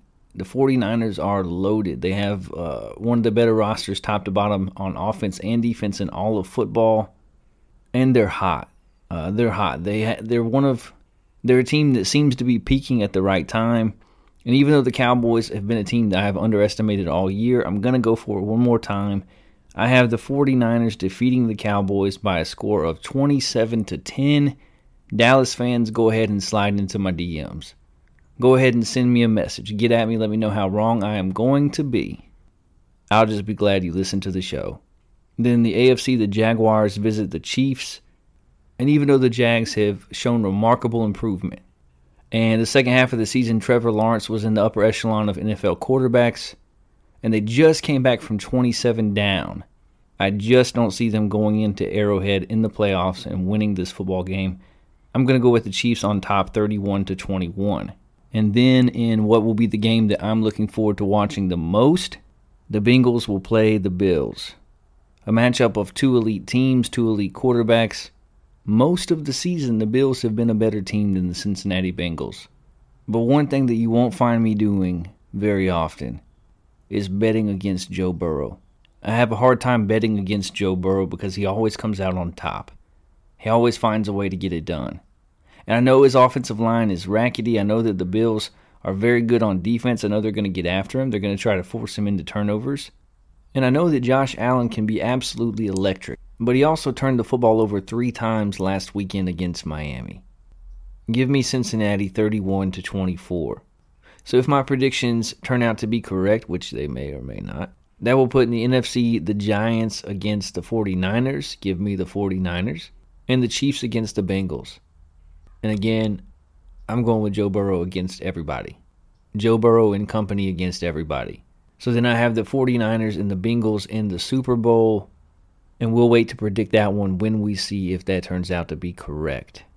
So that's how I see things. That's how I have it going. I have the Giants upsetting the Eagles. I have the 49ers beating the Cowboys handily. I have the Chiefs beating the Jaguars at home. And the Bengals dispensing of the Bills. How do you think things will go? What do you see? What matchups do you like? Email the show at intheshedwithwes@gmail.com. Get at us on Twitter at intheshed4. I would love to hear from you. That's all for the world of sports this week. Let's switch to this, the news in the world of the paranormal, where our first story takes us to Rome, kind of. Gold coin proves fake Roman emperor was real. An ancient gold coin proves that a 3rd century Roman emperor written out of history as a fictional character really did exist, scientists say. The coin bearing the name of Sponsian in his portrait was found more than 300 years ago in Transylvania. Transylvania, you say? I want to suck your blood. I'm all in on some Transylvania. If you tell me we're talking Transylvania, hey, I'm there. I'm all in, and I'm all ears. I digress. Once a far-flung outpost of the Roman Empire. Believed to be a fake, it had been locked away in a museum cupboard. And this sounds like a movie. This sounds like an absolute movie. Based on a book. But now, scientists say the scratch marks visible under a microscope prove that it was in circulation 2,000 years ago. Professor Paul Pearson, University College of London, who led the research, told BBC News that he was astonished by the discovery. What we found is an emperor. He was a figure thought to have been a fake and written off by experts, he said. But we think he was real and that he had a role in history. The coin at the center of the story was among a small hoard discovered in 1713. I said hoard. Hoard, I said. I have that. With my Alabama, I said hoard with a D. It was thought to have been a genuine Roman coin until the mid-19th century, when experts suspected that they might have been produced by forgers of the time because of their crude design. The final blow came in 1863 when Henry Cohen, the leading coin expert of the time at the Bibliothèque Nationale de France, considered the problem for this great catalog of Roman coins. According to him, the coins were not only modern fakes, but poorly made and ridiculously imagined. Other specialists agreed, and to this day Sponsian has been dismissed in scholarly catalogs. But Professor Pearson suspected otherwise when he saw photographs of the coin while researching for a book about the history of the Roman Empire. He could make out scratches on its surface that he thought might have been produced by the coin being in circulation. He contacted the Hunterian Museum at Glasgow University, where the coin had been kept locked away in a cupboard, along with 3 others from the original hoard, and asked if he could work with the researchers there. They examined all 4 coins under a powerful microscope and confirmed in the journal PLOS ONE that there really were scratches, and the patterns were consistent with them being jingled around in purses. And how could they tell? Science is amazing, but how could they tell these particular scratches are consistent with having been in a purse? Not in a pocket, not in somebody's hands, not against other coins or trampled on the ground, but from being in a purse. A chemical analysis also showed that the coins had been buried in soil for hundreds of years, according to Jesper Eriksson, who is the museum's curator of coins and worked with Professor Pearson on the project. The researchers now have to answer the question, who was Sponsian? The researchers believe that he was a military commander who was forced to crown himself as emperor of the most distant and difficult to defend province of the Roman Empire, called Dacia. Archaeological studies have established that Dacia was cut off from the rest of the Roman Empire in around 260 AD. There was a pandemic, you don't say, civil war, and the empire was fragmenting. And then there was election fraud and not enough people masked up for the pandemic. I'm just making jokes. I'm just out here making jokes, okay? Just a joke. Surrounded by enemies and cut off from Rome, Sponsian likely assumed supreme command during a period of chaos and civil war, protecting the military and civilian population of Dacia. I said population. Alabama. Population of Dacia until order was restored and the province evacuated between 271 AD and 275 AD, according to Jesper Eriksson. Our interpretation is that he was in charge to maintain control of the military and of the civilian population because they were surrounded and completely cut off, he said. In order to create a functioning economy in the province, they decided to mint their own coins. This theory would explain why the coins are unlike those from Rome. They may not have known who the actual emperor was because there was civil war, says Professor Pearson. But what they needed was a supreme military commander in the absence of real power from Rome. He took command at a period when command was needed. Once the researchers had established that the coins were authentic and they had discovered what they believed to be a lost Roman emperor, they alerted researchers at the Brukenthal Museum in Sibiu in Transylvania, which also has the Sponsian coin. It was part of the bequest of Baron Samuel von Brukenthal, possible vampire, the Habsburg governor of Transylvania, absolute vampire. The Baron was studying the coin at the time of his death, and the story goes that the last thing he did was to write a note saying, "Genuine." The specialists at the Brukenthal Museum had classified their coin as a historic fake, as had everyone else, but they changed their minds when they saw the UK research. The discovery is of particular interest for the history of Transylvania and Romania, according to the interim manager of the Brukenthal National Museum, Alexandru Constantine Cetudu, and that is a fun name to say. Alexander Constantine Cetudu. For the history of Transylvania and Romania in particular, but also for the history of Europe in general, if these results are accepted by the scientific community, they will mean the addition of another important historical figure in our history, he said. The coins are currently on display at the Hunterian Museum in Glasgow. So, they completely wrote off the emperor on this coin because the coin was labeled as a fake. Labeled as a fake by quote-unquote experts. And I have no problem believing that because experts get things wrong all the time. Especially when it comes to things like this, ancient artifacts and coins and antiques. I have a little bit of experience in that world. I have been an antique dealer, per se, or at least was for the last 7 or so years on the side, here and there, a little bit. And because of that side hustle, hobby, whatever you want to label it, I actually got to deal with a lot of older things. And one thing that I like to buy and sell is gold coins from all over the world. I know, you're like, hey, we didn't know you had this in you, Wes. We thought you were just a simple Alabama man in the shed. And I am. I'm also a journalist, but hey. I collected coins from all over the world, gold coins from Central and South America, from different parts of the world, and sold them. Buy and sell. And I took a chance one time at an auction.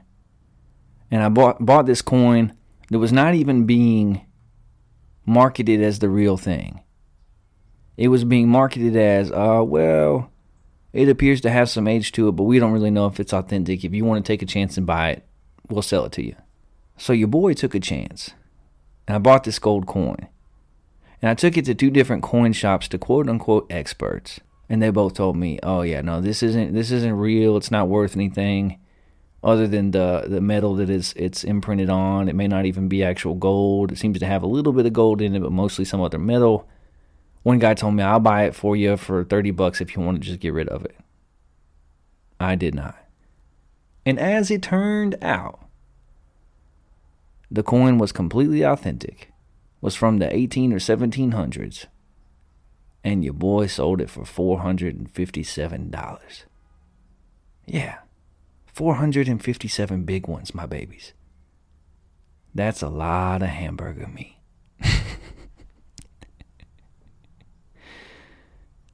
So I'm not surprised that quote-unquote experts missed on this one. It's easy to do, especially with something like coins. And I thought this was a really interesting story, something worth noting and sharing, that there was an entire Roman emperor that had been missed by history. They had been labeled as never existing and fictitious and fictional. Hey, he was a real guy. And he was in charge of running some stuff in a very difficult place in Rome. Because of vampires and civil war. From the Roman Empire, we go to time traveling. Yeah, because why not? Time Traveler claims huge meteor will bring aliens to Earth in the next few months. And I did not read this article before making my prediction for 2023 that we will find life on another planet. So if this pans out, it's just because I see the future, my tools. Not because I had read this article already. TikTok user The Radiant Time Traveler, known as Eno Alaric, posted a video to the platform on October 2nd, warning people about 5 huge future events.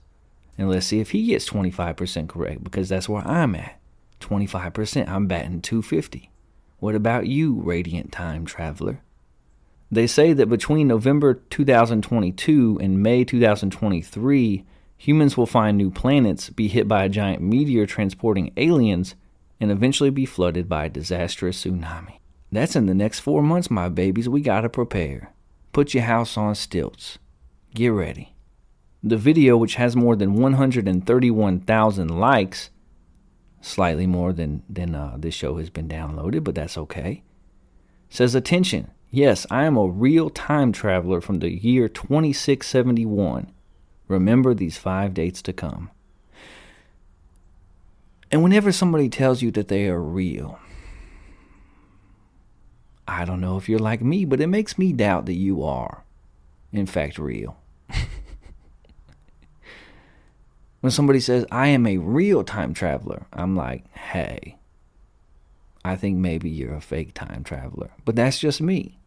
Let's see what predictions he has made.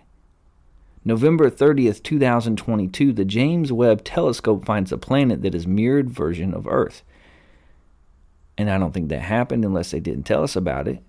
The video then states that on December 8th, 2022, a large meteor will hit Earth containing new types of metals and alien species. Again, as far as I know, that didn't occur, but hey, maybe it did and we don't know about it. Let's give him the benefit of the doubt. Let's get into some predictions for 2023. Maybe he's on to something.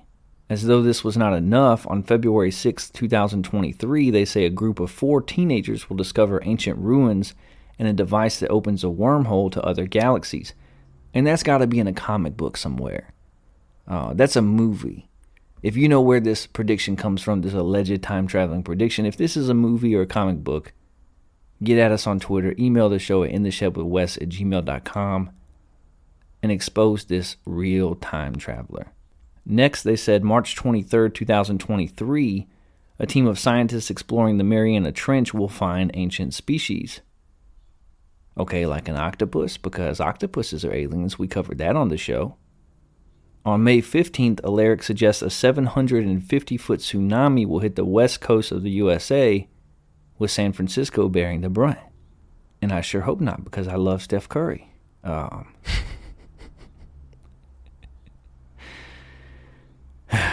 I'm having too much fun with this.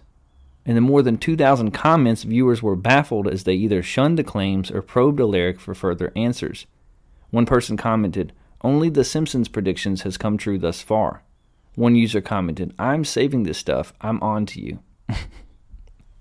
"I'm saving this stuff, I'm on to you." Another quipped, "Source, trust me, bro." A third said, "Yeah, and on October 6, 2022, I'll have a girlfriend." "I don't believe in time travel," a fourth said. One jokingly asked, "If you can really predict the future, what am I going to have for breakfast tomorrow?" Yeah, so somebody from the year 2671 has allegedly laid out these predictions, the first 2 of which did not pan out, unless they did and we just don't know about it, unless it's being kept a secret. I don't know how they could keep the giant asteroid a secret, but hey, I'm willing to go with you that far. And then there's 3 predictions for this year. And personally, I think it's more likely that Nicolas Cage will play Nicolas Cage in a movie for the second time than it is that a 750-foot tsunami takes out all of San Francisco. But you're entitled to believe whatever you want. And on this show, we give everybody a serious hearing and we'll bring it all out. I did predict that we will find life on another planet this year, so if this is the way that it happens, then we will know that this guy on TikTok is a real time traveler. But my guess is no. My guess is this is just a person on TikTok. But hey, I've been wrong before. It was a Tuesday. And I could be wrong again. From time travel, we go to television for our next story. Something that our viewers always ask and always seem to enjoy and want more of. My review of a current television show, this one entitled The Patient, that can be found on FX or Hulu. The Patient is a 10-episode limited series starring Steve Carell, Domhnall Gleeson, Linda Emond, Lori Nemi, Andrew Leeds, and David Alan Grier. The Patient is a psychological thriller from the minds of Joel Fields and Joe Weisberg about a therapist, Alan Strauss, who's held prisoner by a patient, Sam Fortner, who reveals himself to be a serial killer. Sam has an unusual therapeutic demand for Alan: curb his homicidal urges. In order to survive, Alan must unwind Sam's disturbed mind and stop him from killing again, but Sam refuses to address critical topics like his mother Candace. Alone in captivity, Alan excavates his own past through memories of his old therapist Charlie and grapples with waves of his own repressed troubles, the recent death of his wife Beth, and the painful estrangement from his religious son Ezra. Over the course of his imprisonment, Alan uncovers not only how deep Sam's compulsions run, but also how much work he has to do to repair the rift in his own family. With time running out, Alan fights desperately to stop Sam before Alan becomes complicit in Sam's murder, or worse, becomes a target himself. The Patient has scored 88% positive reviews on Rotten Tomatoes and a 7 out of 10 on IMDb. And it's a series that I really enjoyed. I really did. My wife and I watched it together over the course of a week or 2. It's one of those shows where as it kind of builds toward a crescendo, you're trying to get ahead of the action and sort of predict how it's going to end. And you see a few ways that can happen, but you're not sure which one will play out. It was well written. It was well acted. It was very engaging. The guy that plays Sam Fortner, the serial killer, absolutely knocked it out of the park. And in my mind, it's one of the best performances that I've ever seen from Steve Carell. I'm a Steve Carell fan. I'm a huge fan of The Office. I can quote almost every episode of The Office to you. And to see someone play Michael Scott, and then also be able to play this role as Dr. Alan Strauss, incredible range. It's a psychological thriller. It keeps you on the edge of your seat. The episodes are short. It's not a long show. Episodes don't run an hour each. They're like 27 minutes or something. It's very bingeable. It's a show that held our attention. And on a scale of 1 to 5, with 1 being, I'm never watching this again, why did I ever turn it on? And 5 being, this show was executed perfectly, I'm going to give it a 4.735 out of 5 stars. I really do. I give it a 4.735. It wasn't perfect. There's some room for improvement in my estimation and to my liking, but I really thoroughly enjoyed it. That's a weird thing to say when it's such a dark topic. But what I mean is I thought it was done really well. I thought that the idea was a good idea. I thought that it was a show full of emotion.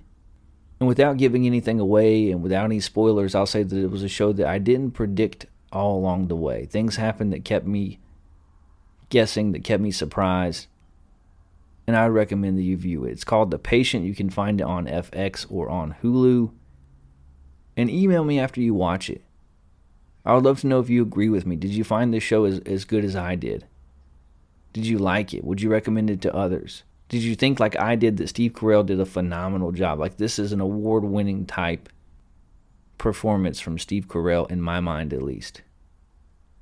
I give it a 4.735 out of 5. And for our last story this week in the world of the paranormal, we go from television to lizard people.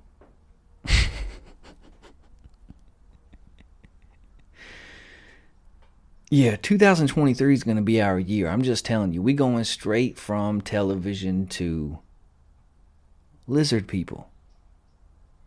From Michael Gary Scott to reptilians, because that's how we roll.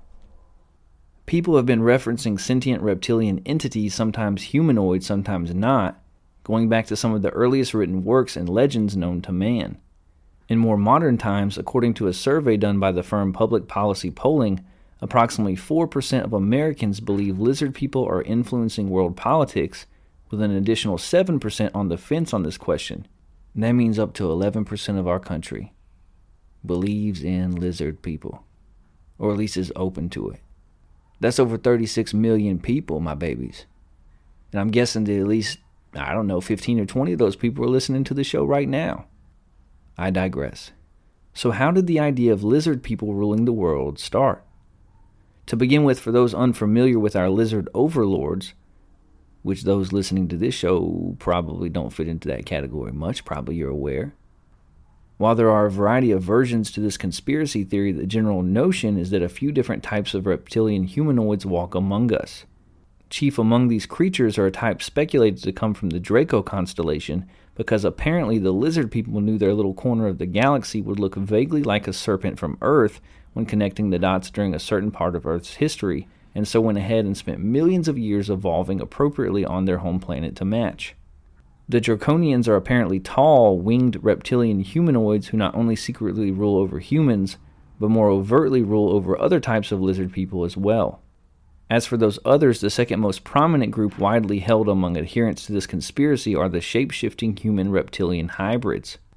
Naturally, thanks to the fact that the lizard people are secretly working to control humanity, many former and current prominent world leaders such as Queen Elizabeth II, R.I.P. Big Dog, Barack Obama and Donald Trump, along with celebrities like Angelina Jolie, definite lizard person, Betty White, R.I.P. Big Dog, Simon Whistler and Katy Perry are all known to be shape-shifting reptoids.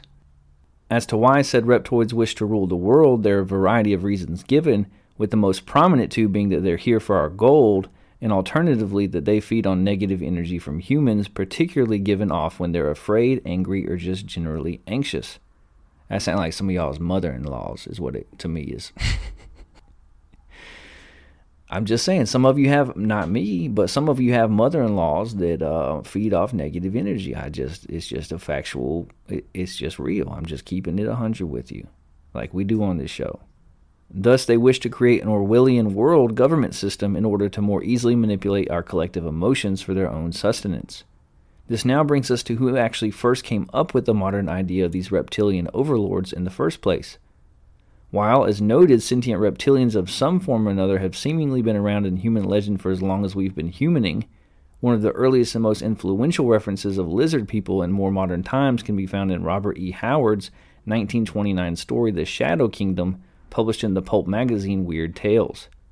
Not coincidentally, these beings are shockingly similar to the modern perception of lizard people. In a nutshell, the story involves ancient shape-shifting reptilian humanoids with elaborate underground abodes who work in the shadows to rule humanity, including via infiltrating various groups and using mind control to influence world politics. This and subsequent works by Howard would go on to popularize some version of these lizard people, including works by a close friend of his, H.P. Lovecraft. The concept caught on from here and has shown no signs of stopping in science fiction since. Noteworthy here, for reasons we'll get to in a bit, is one individual, Mystic Correspondence school founder Maurice Doreal, who would seemingly be inspired by Howard's lizard people when creating many written works for his followers, most notably the Emerald Tablets of Thoth, the Atlantean. Except in Doreal's case, he would use these science fiction characters to create a supposed real history of Earth that incorporates reptoids as factual beings. I've never heard the word reptoid before. I'm familiar with Reptar, from Rugrats fame, and reptilians, but this article keeps saying reptoids. So I'm just going to keep reading it because, that's what I do. Another notable incident that helped spread the idea of lizard people occurred in 1934 and 35 when one G. Warren Shufflet was looking for gold in California. To aid in his endeavor, Shufflet invented a device that he claimed used radio X-rays to see deep into the earth and was apparently able to be used to find precious metals like gold as well. Of course, his device didn't actually use X-rays, but rather used a common dowsing pendulum, as described in January 29, 1934 edition of the Los Angeles Times. Using this device, the Times piece reveals a rather astounding discovery made by Shufflet. Busy Los Angeles, although little realizing it in the hustle and bustle of modern existence, stands above a lost city of catacombs filled with incalculable treasure and imperishable records of a race humans further advanced intellectually and scientifically than even the highest type of present-day peoples. Shufflet himself goes on of the discovery. I knew I was over a pattern of tunnels, and I had mapped out the course of the tunnels, the position of large rooms scattered along the tunnel route, as well as the position of deposits of gold, but I couldn't understand the magnitude of it. Shufflet made a breakthrough, however, when he came across a Hopi Native American who went by the name Little Chief Greenleaf as well as L. Macklin. Shufflet claims Greenleaf told him about 5,000 years ago Hopi history speaks of lizard people who built vast underground cities in the region, recording their own history on gold tablets. Hearing this story, Shufflet connected the dots and believed that he had found one of those cities and could prove it because within the chamber he found, to quote, gold tablets with perfect corners, sides, and ends, scientific proof of the gold's existence. Of course, given that he was using nothing more than a dowsing pendulum, it's not really clear how he could have detected anything, let alone gold tablets hundreds of feet below the surface of the earth. And we're not really sure how claiming you found gold is scientific proof of actually finding gold. But he sure was happy to take investors' money to pursue the dig. On that note, with the story being published in newspapers across the country, Shufflet was able to both garner city support for the project in exchange for 50% of any gold found, as well as get sufficient money from investors to start excavating. Unfortunately for his investors, as often happens when you dig deep holes, the result is eventually encountering water, with the project ultimately stopping at a depth of about 350 feet because of this complication. While Shufflet had thus successfully accomplished drilling a well, sadly he did not manage to find any buried treasure. As to what happened to him afterward, he doesn't appear to have used his radio X-ray device on any other projects and more or less disappeared from history, other than it being recorded that he died in California in 1957. As to the Hopi legend he used to garner so much support for his project, it should be noted here that while this story is often used as support for the existence of lizard people, beyond the fact that no such tunnels were ever found, it is explicitly noted in accounts from Shufflet at the time that these were humans who simply used a lizard as their symbol, And indeed, while there's no known Hopi legend about lizard people, it was common for the Hopi to have clans that use animal names such as Bear Clan, a Spider Clan, and most pertinently to the topic at hand, there really was a Lizard Clan.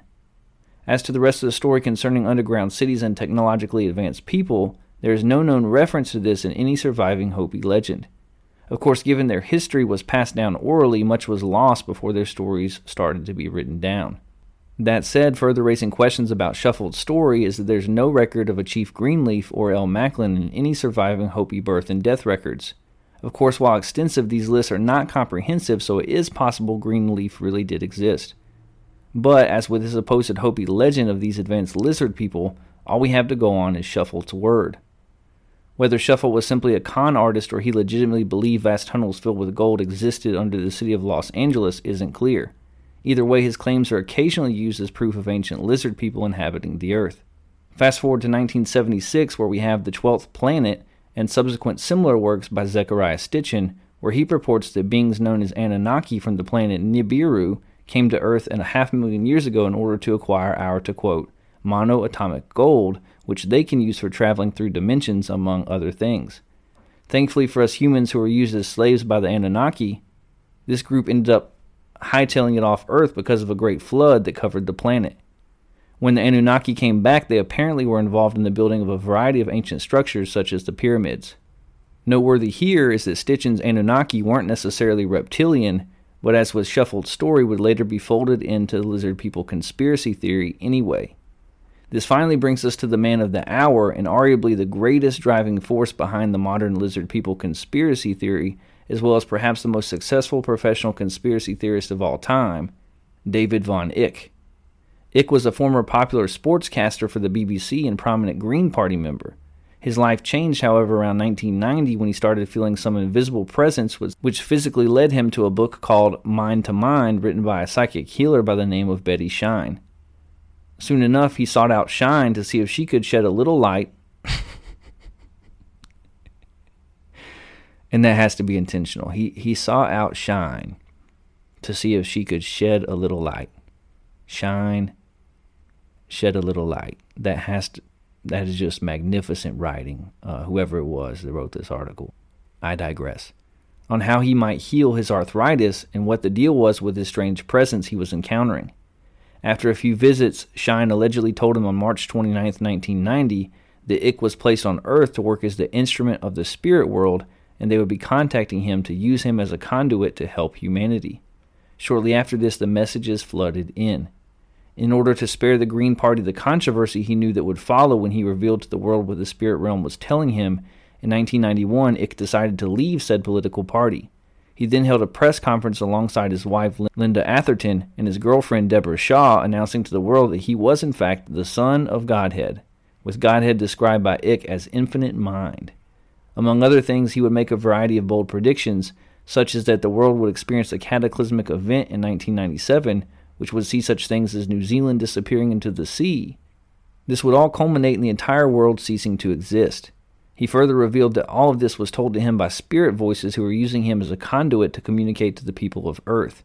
While he'd expected controversy from these revelations, apparently the reality of people not only believing him, but actually mocking him quite openly across the country was too much at first for Eyck. He stated, "One of my very greatest fears as a child was being ridiculed in public. And there it was coming true. As a television presenter, I'd been respected. People came up to you in the street and shake your hand and talk to you in a respectful way. And suddenly, overnight, this was transformed into Ix a Nutter. I couldn't walk down any street in Britain without being laughed at. It was a nightmare. My children were devastated because their dad was a figure of ridicule. At one point, shortly after his infamous announcement to the world, many dozens of teens even went so far as to gather in front of his house, continually chanting, 'We want the Messiah. Give us a sign, David.' Despite it all, Eyck soldiered on anyway, writing several astoundingly well-received books, such as The Truth Shall Set You Free, The Truth Vibrations, The Children of the Matrix, The Biggest Secret, The Book That Will Change the World, Alice in Wonderland and the World Trade Center, and Infinite Love is Only Truth, among many others, with the entire catalog having apparently sold a couple 100,000 copies to date. On the side, Eyck also sells merchandise, operates a surprisingly popular conspiracy theory website, and most lucratively of all frequently gives public talks in front of crowds of thousands, in one instance in Australia apparently grossing a whopping $102,000 in ticket sales at a talk in Melbourne. As for lizard people, they're at the center of Icke's vast conspiracy theory, which pretty much forges elements from just about every prominent conspiracy theory into one master theory to rule them all. Noteworthy is that much of the modern mythos surrounding lizard people Icke has channeled from the spirit realm bears shocking resemblance to the sci-fi stories that kicked off the whole lizard people idea in the first place, as well as seemingly borrowing from the aforementioned The Emerald Tablets, as well as Stitchin's works, among others. Not completely unoriginal, Icke has come up with a number of his own elements to add to the narrative, including claiming that lizard people use the moon, which apparently is a spacecraft and interdimensional portal, to project a holographic reality to aid in controlling humans. In his own words, we are living in a dream world within a dream world, a matrix within the virtual reality universe, and it's being broadcast from the moon. Unless people force themselves to become fully conscious, their minds are the moon's minds. He later claimed that actually the rings of Saturn are where these signals originate, with the moon itself merely amplifying and projecting them onto the Earth. Which I'm not going to lie. Shape-shifting interdimensional lizard aliens invading Earth using mind control, virtual reality, moon-sized spacecraft, and many other awesome technologies to take over the world, I would watch that movie. Can we get someone to sum up Icke's books into one coherent trilogy, add some awesome characters, and maybe get the Wachowskis to direct? Of course, in Icke's version of things, it's not Keanu Reeves who will save the world, but rather himself, the Son of the Godhead, via him revealing the truth of the world and getting everyone to love one another. As Icke states, divide and rule is the bottom line of all dictatorships. Arab is turned against Jew, black against white, right against left. Unplugging from the matrix means refusing to recognize these illusory fault lines. We are all one. I refuse to see Jew as different from Arab, and vice versa. They're both expressions of a one, and need to be observed and treated the same. None is more or less important than the other. I refuse to see black people in terms that I would not see white, nor to see the left as I would not see the right. How could it be any different except when we believe the illusion of division is real? If we do that, the Matrix has us. He sums up in a speech in 2012, if we want a world of love and peace, we have to be loving and peaceful with everyone, even those we don't like. In the end, that is, according to the spirit realm who is using Icke to communicate with us, the only way to defeat the lizard people. Starve them of our anxieties, our fears, our anger, and give them only the positive energy of love. So to sum up, lizard people in some form or another have been around seemingly as long as humans have been coming up with stories, with the modern incarnation mostly seeming to have been popularized by author Robert E. Howard, spreading through fiction from there and ultimately adapted among other works, by others with this all culminating in the most prominent version of the lizard people story created by the Son of the Godhead himself, Britain's own David Icke. For full details, see his many books which the lizard people freely allow him to publish, despite the fact that the books reveal their ultimate secret plan in incredible detail and even out some of their most prominent members. So, that's lizard people. That's reptilians in a nutshell. Some think of them as interdimensional beings. Some people say that they are demonic. Some people say they're from outer space. Some people use that term to literally mean reptilian beings that are not human, that can either take on the form of human and are shape-shifting, or who can possess and control humans. Some claim that world leaders and celebrities are reptilians. And you can go down the rabbit hole on YouTube for like a day and a half. And you can watch all these videos where it is proven that some celebrity or world leader is a lizard person because their eyes are very, very green. And because when you pause the video at a certain point, you catch a glimmer of an unnaturally long tongue coming out like a lizard. Or of their eyes flickering like a reptile. And there's the alleged proofs of how you know a lizard person. They're cold-blooded. Their blood pressure is very low. They have a high interest in outer space or science. They have very green eyes. They sometimes have red hair. You can find all this online. And I've heard of this theory before. It's kind of one of those conspiracy theories that is all-encompassing.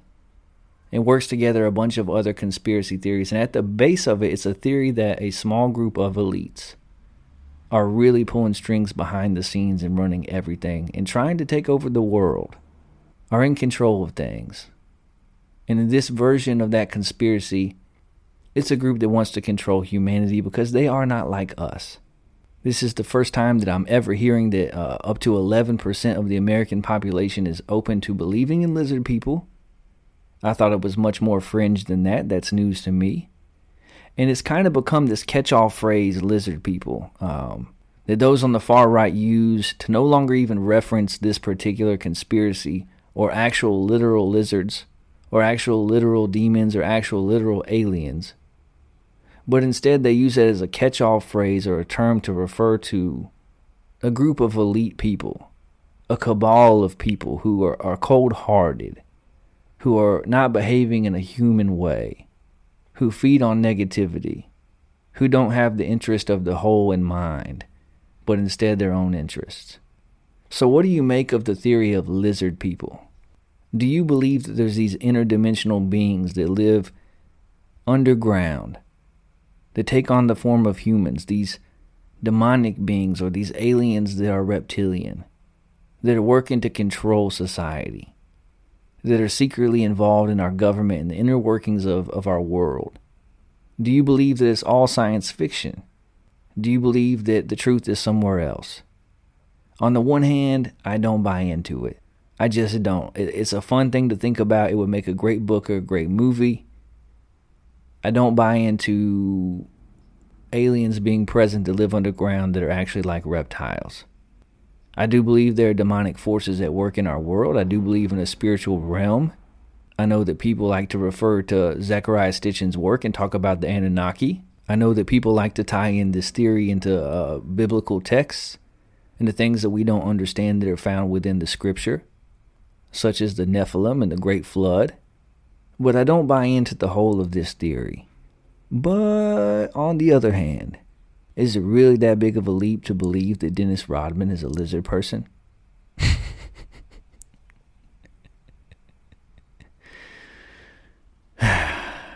2023 is going to be our year.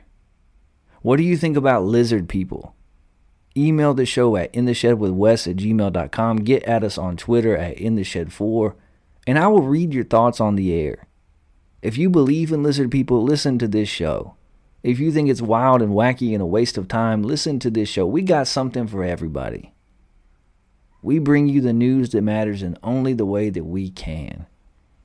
From a shed in the backyard of my home in Alabama. That's all for this week. You don't have to go home, but you can't stay here. I can't either. It's back in the house and out of the shed for me. Thanks again for listening to episode 57. Make sure to subscribe, like, share, and review. It really does help. If you have any paranormal experiences, opinions about sports, or politics that you'd like to share, you can email the show at intheshedwithwes@gmail.com. Again, that's intheshedwithwes@gmail.com. I might even read it on air. Look for us on Spotify, Stitcher, Apple Podcasts, iHeartRadio, the Good Pods app, or wherever you listen to podcasts. And make sure to follow us on Twitter at InTheShed4. Tune in again next week when we'll hit the headlines, talk some sports, and take a deep dive into one of history's most well-known feuds, the Hatfields versus the McCoys. This has been In the Shed with Wes Anderson, the best news show in the land covering politics, sports, and the paranormal. Have an adventurous and fulfilling weekend. I'll catch you tools later. Peace out, Boy Scout. Meemaw, we made it! We sure did.